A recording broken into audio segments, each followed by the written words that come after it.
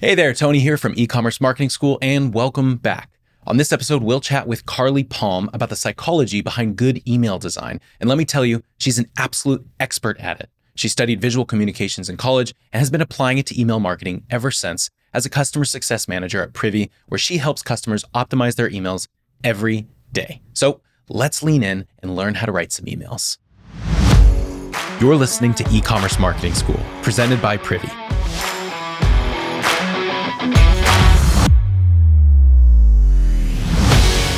Hey, Carly, how's it going? Welcome to the show.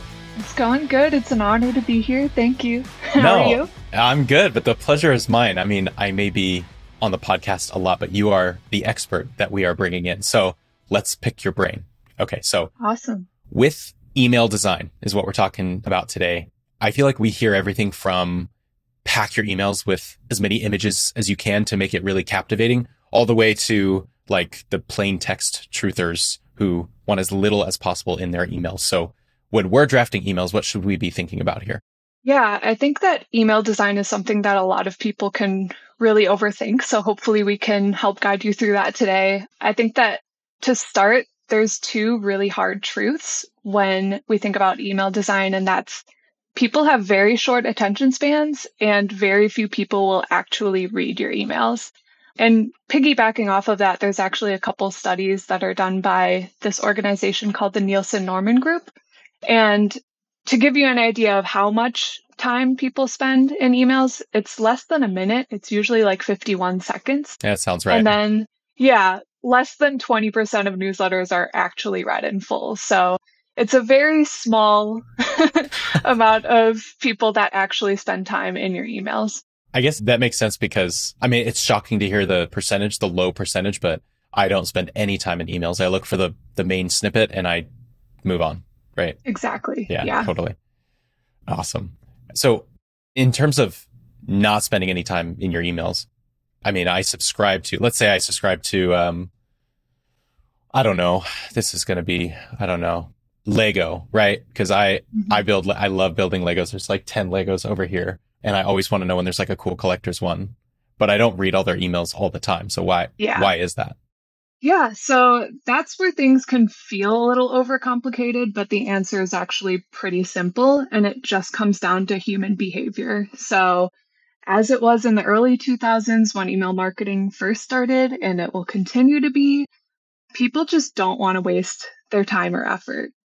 And it really kind of comes down to like cost versus payoff. So it's kind of a primitive concept. It can be studied in nature as well as email marketing. So really? if you think about how an animal will evaluate the overall cost of going after prey and what the payoff will be, like that's the same with consumers. They're not going to, spend 15 minutes of their workday when they have a ton of really important things going on to read your email and spend money on something that they might find has no benefit to them. So a good visual of that is you're never going to find a lion chasing a squirrel for like 2 hours. Like that doesn't make sense.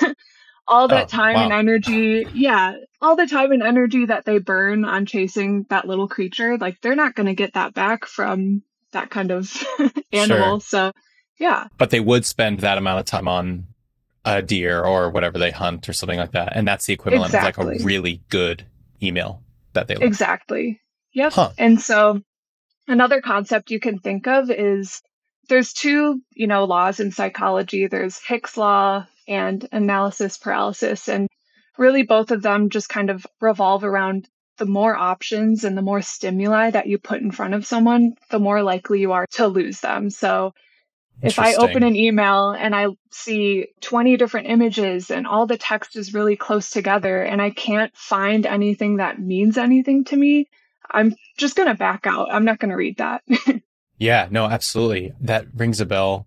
I think I talked about this on the podcast, I think a couple episodes ago, but I went on this site called Adorn, or I think it's called Hello Adorn. They make jewelry, really beautiful jewelry, not like too beautiful. I can't afford crazy beautiful jewelry, but I mean, like it's really simple gold rings or whatever, and got them, there's like a 3-ring pack for my wife, and their email the next day was right after it was delivered. The email was, did it fit? Click here to do an exchange. And to me, that was really, really interesting because you typically don't want to shove it in people's faces that they want to do an exchange. But I know that that's really, really frustrating when you can't find a way to exchange your stuff or whatever. So instead of being like, hey, I hope you liked this, we have this one also, and this one in rose gold, and this one, and this one, and the very bottom do this one thing. I think I see what you're saying. Like, Yeah, I would get way too overwhelmed with all the different options on that thing. exactly. And that kind of paralyzes people. And then it does exactly the opposite of what you want. They're not going to take action on your email. They're just going to completely back away from you.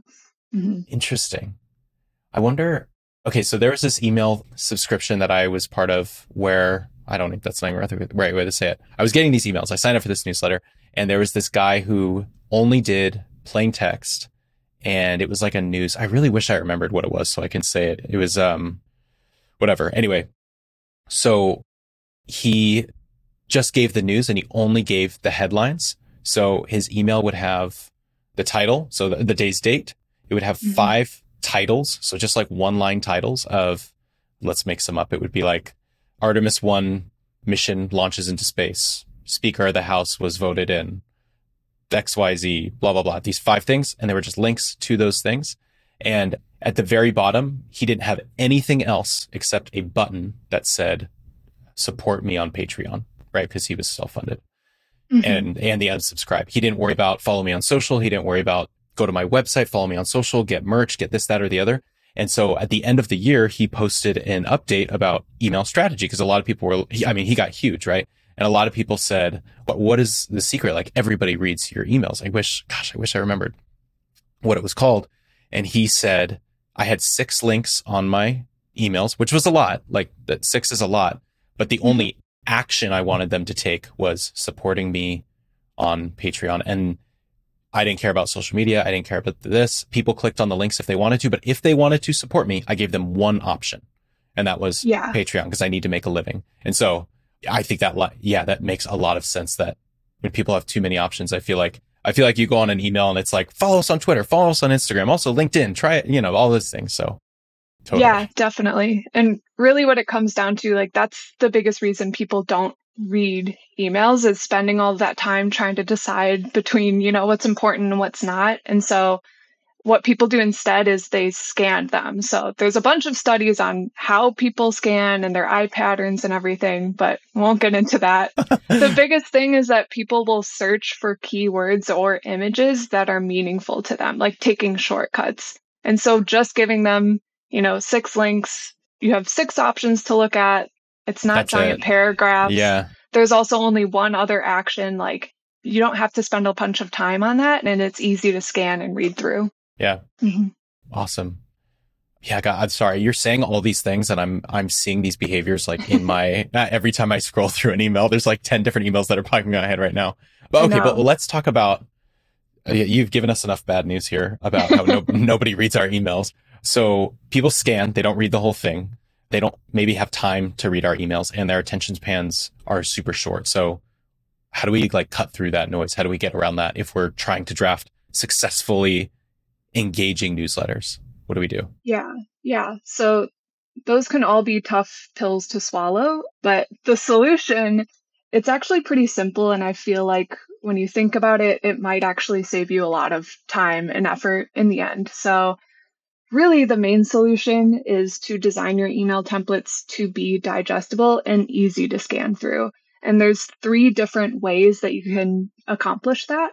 The first would be to divide your content into chunks or bite-sized pieces. So if you are sending out an email and it's a product spotlight, and maybe you want to talk about the product design, the packaging you use, and then the pricing, maybe it's on sale, I would try to avoid just putting all of those details into one big paragraph because it's going to be really hard for people to pick out what's important or they might not read it at all. Instead, you could split those 3 points into 3 separate chunks. So each chunk should only address one point. It should have one short headline or word above it so that it's easy to pick from the crowd. And then hopefully, if you can, it should have a relevant visual element. So I don't know if that makes sense, but it just kind of makes it more digestible. Like literally, if you think about bite-sized pieces versus a giant, meal for someone to break down. That totally Mhm. makes sense because I'm seeing this. I think we've probably been seeing this for a while now, or they've been doing it for a while now, but I see it in blog articles or news articles where I click on something that I want to read and I want to find like the quote I'm looking for or the specific part I'm looking for. And I used to hate on it. Like, why can't they just use normal grammar or like sentence structure and just use paragraphs? But instead they're doing this like whole LinkedIn crap where they're like doing two sentences at a time. And I'm like, man, this is dumb. But now I appreciate it because I can go through, find exactly what it is because they're separated to separate thoughts. So that makes a ton of sense, that one. Yeah. Yeah. And then going off of that idea, the second tip would be to prioritize your messages. So if you have those three different ideas, like product design, the packaging, and pricing, if your product's on sale and this is like maybe it's a limited amount of time, that should be your priority because, there's a call to action associated with that. So put the pricing or the sale first in your email with the button to shop now, because really what you want people to do is buy the product. You can put everything else in chunks below it, but really for those people who open your email, they don't scroll, they don't read. If they see something's on sale and they see a button to take advantage of it, then they can go ahead and do it. And you make it really easy for them. And then another piece of advice I give is also put that same call to action and point at the very bottom of the email. So that way you're making it easy for the two different types of people out there, the people who open your email, don't scroll at all. You make it easy for them to click. And then for the other people who actually do scan through it and make it to the bottom, they don't have to go all the way up back to the top to take action. So, Huh. Cool. that's another hard truth is humans are lazy, dude. They are so lazy. So Yeah. everything you can do to make it as easy as possible for them to take action in less than a minute, do it. Absolutely. Yeah. And I feel that too, because I mean, we work in email marketing, but I probably archive 2/3 of the emails I get just because the subject line doesn't interest me. Or if I Yeah. do open it, I'm like, man, not what I was looking for. Get out of there. So, all Yeah. right. Me Cool. too. Yeah. And then the third tip is something that a lot of people overthink, and that comes to the actual design of the email. But tip number 3 is just to simplify the design. So one part of that is the fonts you use. I think that a lot of people try to be really flashy and creative with Yeah. their fonts, which is great. But when you're trying to make it as easy as possible for people to read your email, you want to make sure that you're using clean, simple fonts. Okay. Beyond that, embracing white space between your chunks. I think that some people try to cram everything in or try to make it so that people don't have to scroll to see everything in an email. But when it comes down to it, cramming everything together makes it harder to read through and separate. It just makes it overwhelming. And then that's where that analysis paralysis comes in and people will back out. So making sure that there's breathing room in an email is super important. And then lastly, just eliminating fluff. So you don't need to include everything in your email. In fact, the goal is to drive people from the email to your website to actually buy the product. Because Interesting. one thing that people don't consciously think about when they're designing their emails is that, you can put a lot of time and effort into them, but when it comes down to it, people physically cannot do anything inside an email. They can't buy your product. They can't ask you questions. They can't, navigate Yeah. your website. They can't do anything. They're just looking at it. Sure. So when we think it sounds depressing that people spend, 51 seconds in an email, but you really shouldn't be trying to keep them there for longer than that. You should Yeah. try to, leave them wanting more or drive them to the site. So, yeah, that's, when you think about all the fluff that you could put in the email, it could be hurting you rather than helping you. Wow.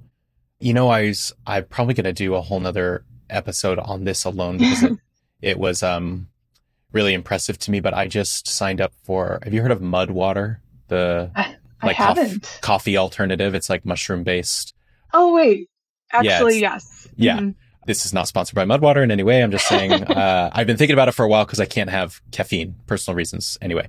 And so I purchased it and they sent me, I think over the course of the week, they sent me like 3 different emails, but each one had one topic and it was very clear. It was hilarious. And it was probably 3 whole sentences. And that's the only thing that was in the email. And I honestly, it drove me to do 2 things. 1, I can't wait till they email me again. And 2, I'm doing a whole episode on all of the emails they sent because of how much I loved them. So I think it kind of highlights I don't want to know if I just bought something.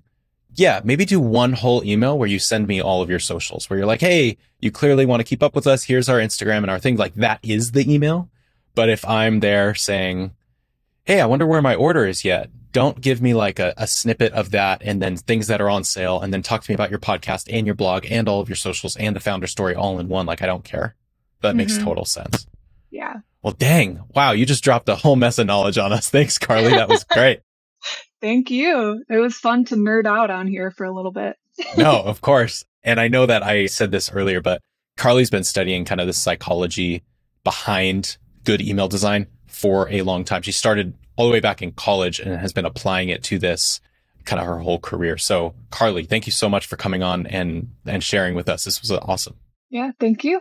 Awesome. And thank you to everyone who's listening as well. If you're listening to this podcast and just listening to it, you can actually watch it on YouTube. You can see Carly and I's faces as she's in Chicago and I'm in California. And for some reason, it's brighter where she is. Anyway, I'm not jealous.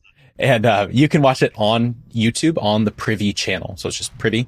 But if you want to see us in your social feeds, you can find clips from this episode and all future episodes on Instagram at Ecom Marketing School. And if you're on Twitter, you can find me at Tony from the Pod. So thanks for listening, and I will see you guys next time. Bye.